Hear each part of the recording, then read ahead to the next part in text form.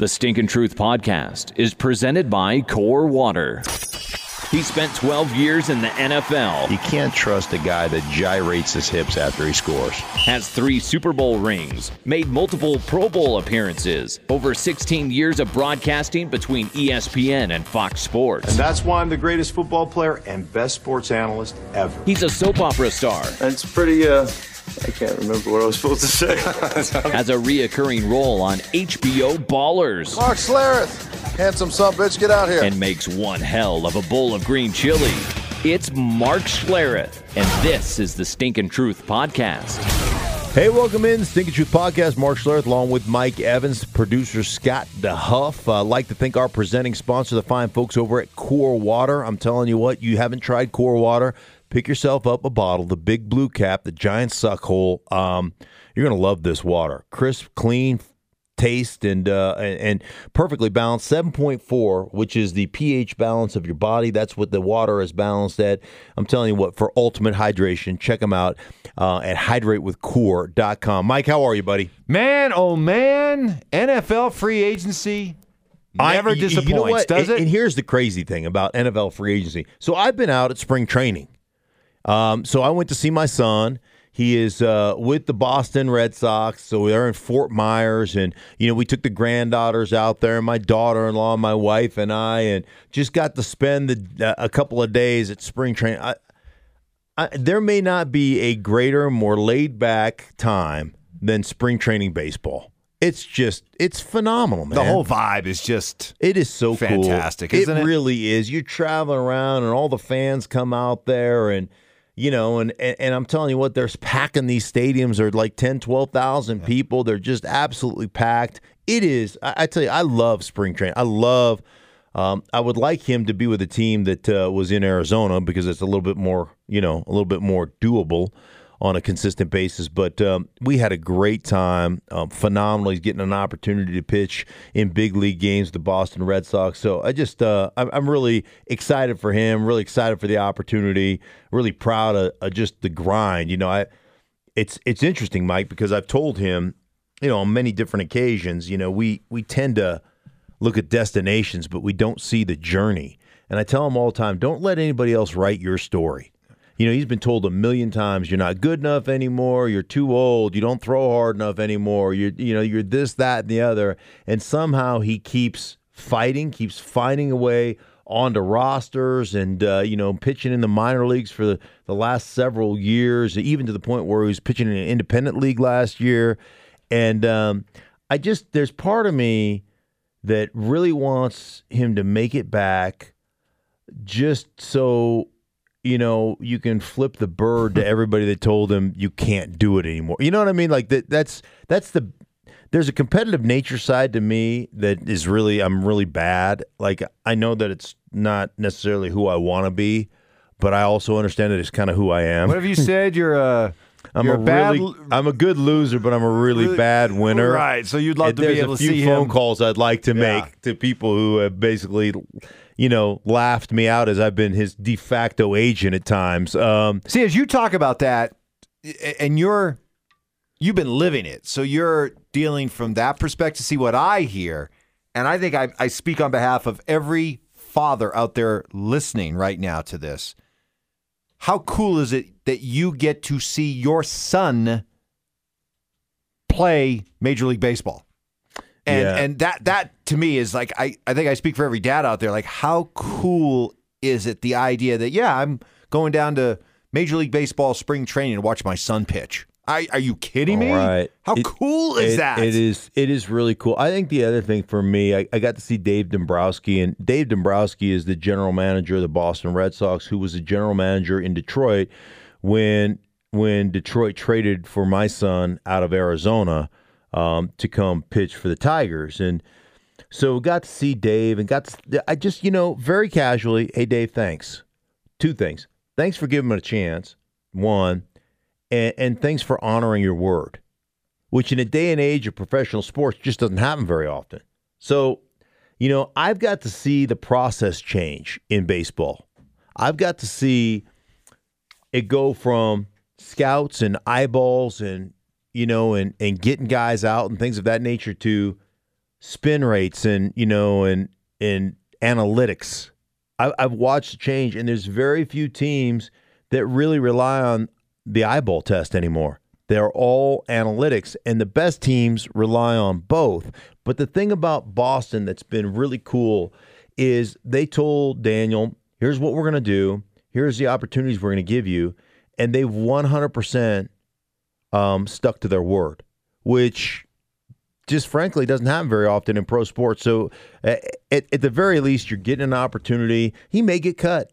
I don't know. He may, they may send him to AAA or AA, or he may get cut, or they may keep him an extended spring, or he may make the big league team. Like, there are so many different options, but at least, you're going out on your terms and you're getting to write your own story. As you describe baseball, and I think about what's been happening these last couple of days in football. See, I think baseball has been really hamstrung, almost paralyzed by this over-reliance on analytics, and I think it's led to this huge logjam of players who aren't signed because teams are so caught up in youth and cost control and all that. Mm-hmm. Then you juxtapose that with football, where these guys are drunken sailors who are like, hey, I got money to burn. Let's go spend it. And they're not putting any thought into the idea that, a lot of these deals aren't good deals. They're not smart deals. You are not going to get true bang for your buck. It's almost just a widely held, industry-wide acceptance around the NFL that, we're going to spend stupid, silly money and overpay for these guys. But that's what we do. It's NFL free agency. Yeah. And boy, has that been on display these last few days. And I will tell you this, the one team that you probably should look at, because I got this on Twitter a bunch over the last couple of days because I've been out in Florida, and, and free agency, the legal tampering period started Monday. Wednesday is the official, opportunity to sign. I think it starts at 4 Eastern or whatever. But it's interesting to me. People are in panic mode, because safeties are getting signed for $14, $15 million a year, and offensive tackles are, getting traded for and getting signed to record deals and things of this nature. And everybody's in this panic mode, like Chicken Little, the sky's falling. We got to get more free agents. Here's the deal about free agency. You're overpaying for marginal talent. That's what free agency has become. And I would say this. Look at the one team that really basically is the one team that is the standard in the NFL right now. That's the New England Patriots. Do you think they miss Nate Solder? Nate Solder signed last year to a record deal, the most ever for an offensive lineman to play left tackle for the New York Giants. He has never one time been a top 5 offensive tackle in football, but he's the highest paid offensive lineman in football. And you think the Giants are really excited about that contract that they signed him to? Trent Brown. Trent Brown was traded for by the New England Patriots after they lost their rookie left tackle. He comes in and starts, and by some publications, he gave up the most fast pressures of any tackle in football. But he just got a huge deal from the Oakland Raiders. So you look at the New England Patriots, Flowers, their defensive end/D tackle, had 7.5 sacks, got this record, like $55 million in guarantees. And New England is just like, we're fine with getting compensatory picks and drafting guys and developing guys, and we'll be fine. Look at the free agents that have left New England over the last decade. Let's just take the last 4 or 5 years. How many of them have gone on to have stellar careers? How many of them have gone on? Can you name any guy? Danny Amendola went to the Miami Dolphins, just got cut. He was a star in New England. He just got cut from Miami. And oh, by the way, their coach was in New England. How many guys have gone on and left the New England Patriots to star somewhere else? Think about it. I can't think of anybody off the top of my head, no. Logan Mankins, remember when he left to Tampa? He's a solid starter, but he was nothing crazy. Richard Seymour wasn't the same kind of player, but I'm just telling you, some of it, especially with defensive players, there's a lot about scheme that they do that sets their players up for success, and their players accept the coaching and they do it the correct way. I mean, Dante Scarnecchia, the offensive line coach of the New England Patriots, ought to be getting commission on the offensive tackles that he has put to other teams that have made record deals, and then they really haven't produced. Well, look at the teams that have won free agency so far, and you tell me what they have in common. From the Jets to the Raiders to the Lions to the 49ers to the Browns. What do they all have in common? Yeah, they've all been losers. Losers. Yeah. Right? So, meanwhile, the teams that, great, you're winning March.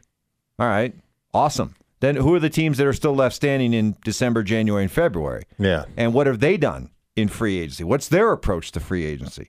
What's the Patriots' approach? What's the, for years, the Packers' approach? The Steelers?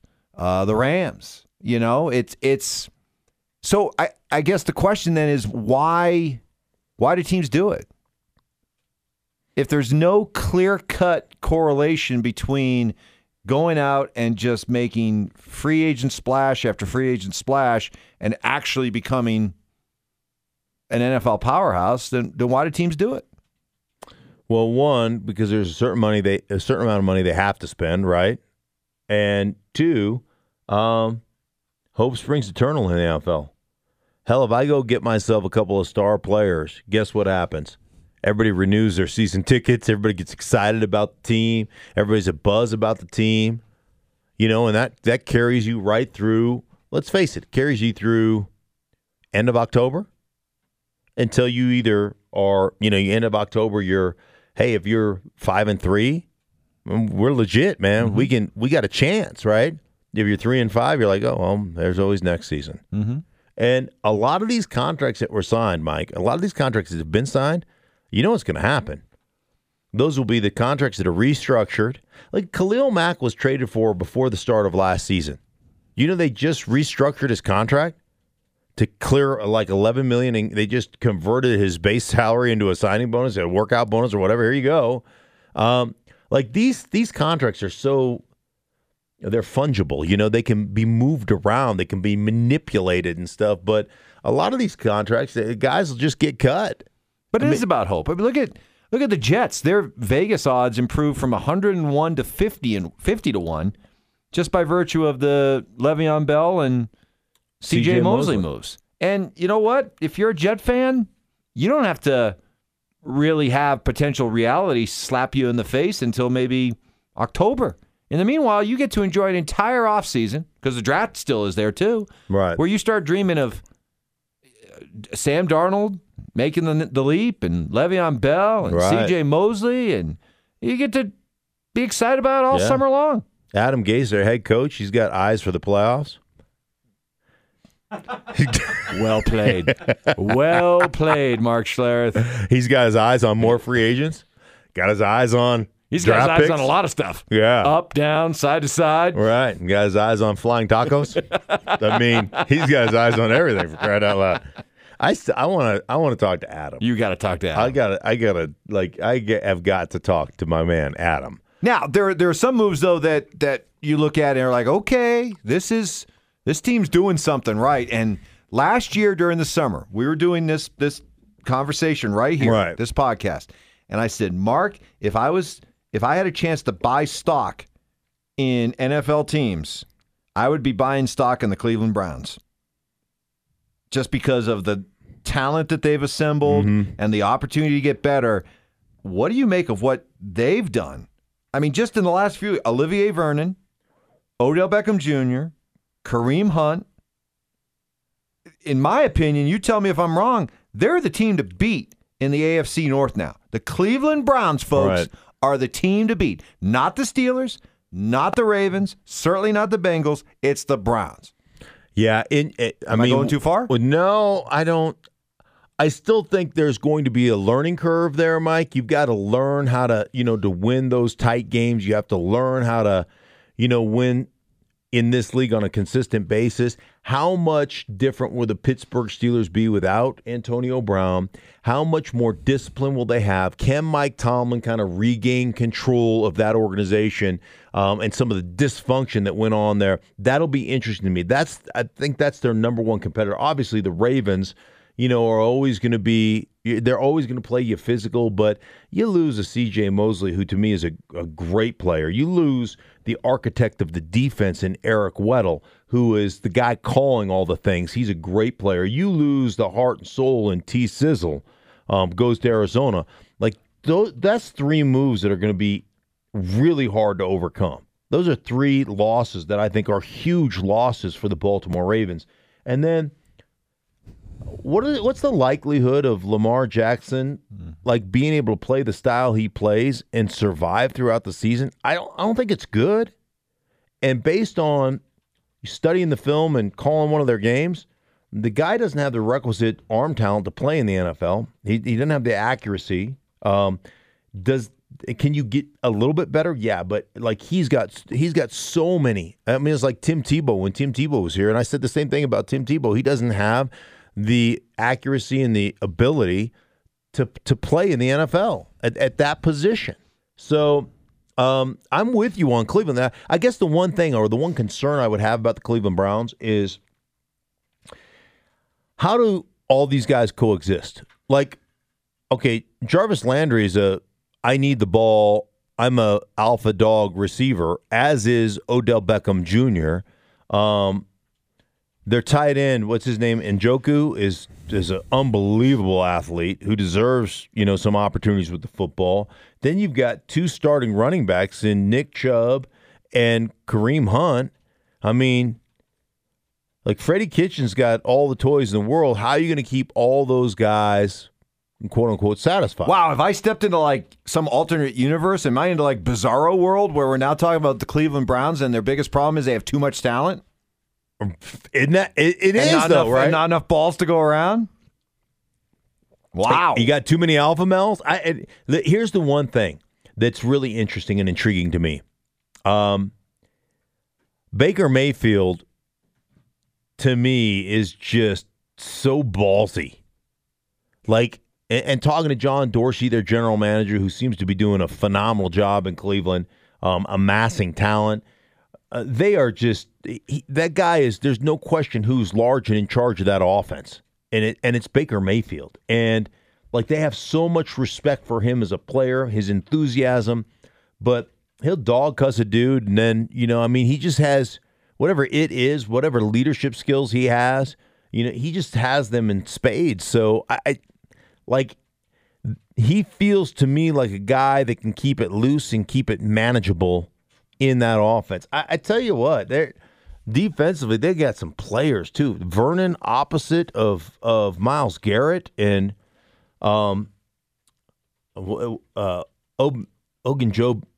was it Ogunjobu? Something like that. Sorry, man, you're on that limb all by yourself. Ogunjobu, I think is his name. Larry Ogunjobi?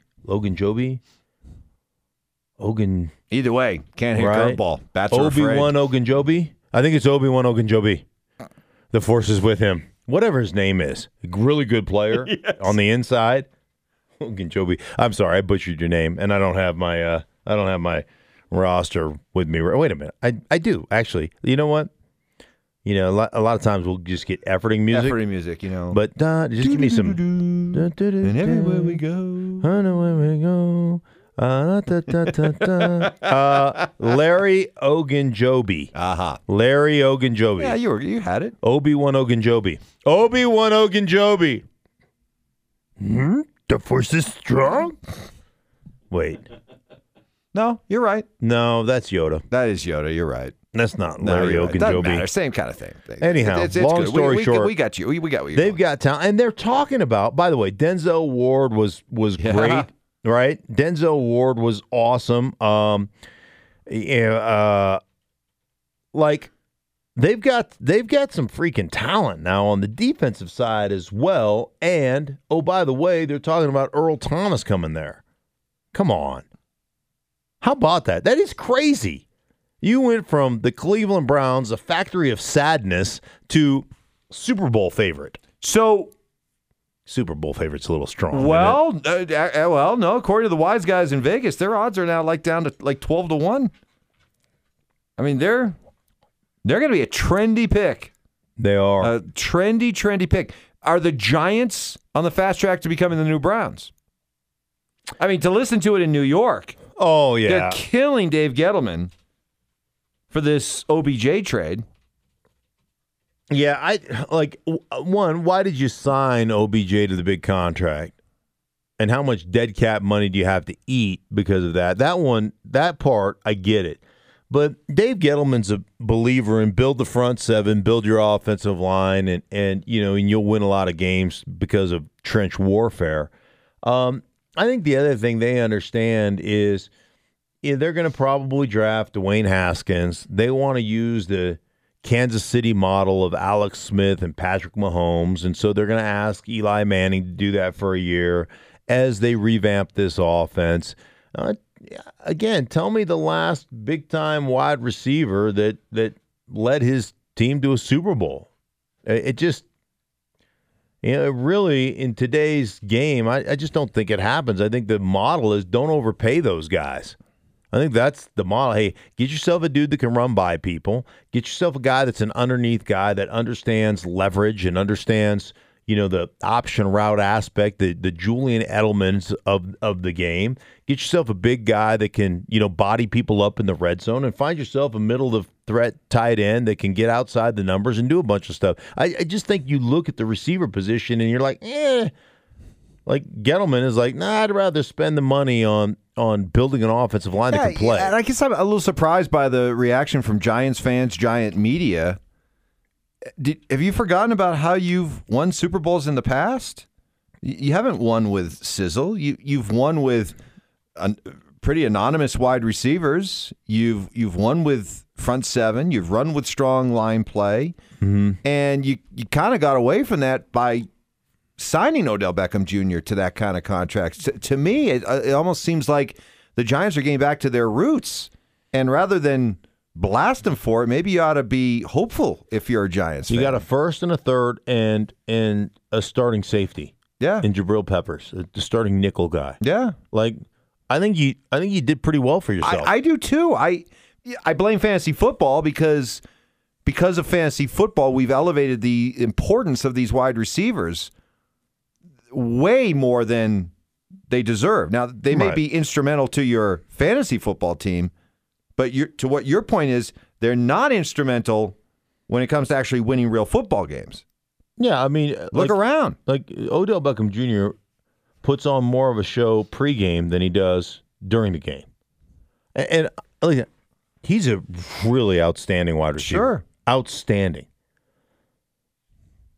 I don't know. I just look at the Super Bowl matchup. Yeah.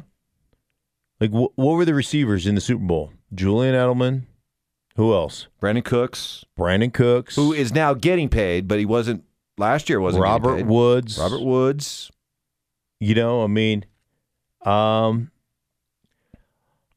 back. Seattle over this run that they've been on. Doug Baldwin. Yeah. Lockett. Yeah, they're not. Nobody's sporting a top 3 or 4 paid wide receiver. Who are the ones we automatically think of? We think of OBJ, Julio Jones. Stop me when they've won a Super Bowl. Antonio Brown. Well, Julio Jones probably should have won a Super Bowl. Now, Julio Jones is a different cat, though, because Julio Jones, and I've done a bunch of Atlanta games over the last 2 years, Julio Jones is universally respected as one of the hardest workers and one of the most non-diva players on their team. Okay. So he's a little different than your average wide receiver, and he opens things up for everybody. But again, what was their biggest problem last year? They had 3 or 4 guys injured on their offensive line, and they went from being a Super Bowl, contender to out of the playoffs. I mean, and they made a move for James Carpenter, the starting guard from the Jets. So. Or does he play tackle? He may swing both tackle and guard, but I think he's a starting guard. Anyhow, it doesn't matter. They know they know their issues, and that's up front. So we'll see. But I I look at what Dave Gettleman did in New York, and I know a lot of people are like, oh, my God. Again, this is me looking at the receiver position in general, saying, for the most part, most guys, I'd like to buy them for what they're worth and sell them for what they think they're worth, because they just have an overinflated opinion of their importance to a football team. But what if we just were able to spend the last 20-plus minutes talking about free agency? I mean, it really is a fun time for the reasons you talked about. It creates hope for fan bases. Mm-hmm. It gets people talking. What direction is our team going in? Right. And it's also huge because a lot of what happens in free agency will dictate what the team's now going to do in the draft. So maybe the draft takes on a little bit more clarity now. Right. After what we've seen teams do in free agency. Yeah. And I think that's one of the things now is that once you plug a couple of holes, now it becomes imperative draft-wise that you build your roster. And you build them with great players. Listen, the Combine's become a joke. The Combine's not even real. Like, the numbers posted at the Combine are ludicrous. They're ridiculous. They mean nothing. Guys leave school, and they become track stars. They do nothing but train for 40s and train for bench press tests. And we did this the other day. Put the top 10 bench press tests of all time at the Combine. Like, nary one guy could play. Like, there's like one part-time starter in that list. The top 40 times of all time, Chris Johnson, remember Y2K or whatever he was, from Tennessee? He was CJ2K. CJ2K. Yeah, Chris Johnson. What did I say, Y2K? Y2K. That's the same. Which was real. Yeah. Oh, yeah. Well, it was real, but it was the whole bank thing. It was overrated. Were you nervous, though? Oh, yeah. I kept my kids at home. Planes were going to fall out of the sky. Yeah. I was like, they all wanted to go somewhere. I was like, yep, Y2K. Stay home with Papa Bear. Put on a movie. If the world's ending, you're going to be around. If we're going to die, you're dying with me. So I can protect you. Wait, what? So anyhow, but other than that, I mean, it was John Ross and it was a bunch of other guys that, a bunch of, backup players that can run fast. It's a joke. The only thing worth anything at the Combine is the medical. That's it. Yep. Can you pass it? Because even the interview process, it's all tainted. They're all prepped. Well, Charlie Casserly might have a different view on that, but right. But for the most part, they're all prepped. Right. And then, you throw out a question like, do you have 3 testicles? Or do you have both your testicles? Both testicles? Yeah. Yeah, do you have both? Both. Because you're supposed to have 2. Right. You just thought it'd be... Where do you keep them? Where are your testicles? They're in my coin purse, of course. Well, in the case of mine are in my wife's coin purse. In the case of DeHuff, they're in his wife's purse. Yes. Yeah. Hey-o. Not going to deny it. Trust me. You won't be needing these. Mm-hmm. Trust me. Mine are not in DeHuff's wife's purse. What are you looking at? As far as you know. All right, on that note, you know what? I'm going to end this thing. I just thank you all for listening to the Stinking Truth Podcast. We'll be back with you later on, hopefully in the week. And, a lot more things are going to happen from now until Friday. So we'll be back with you on Friday. The Stinking Truth Podcast presented by Core Water. Subscribe to the Stinking Truth Podcast via Spotify, iTunes, Stitcher, Google Play, SoundCloud, and plenty of other podcast platforms.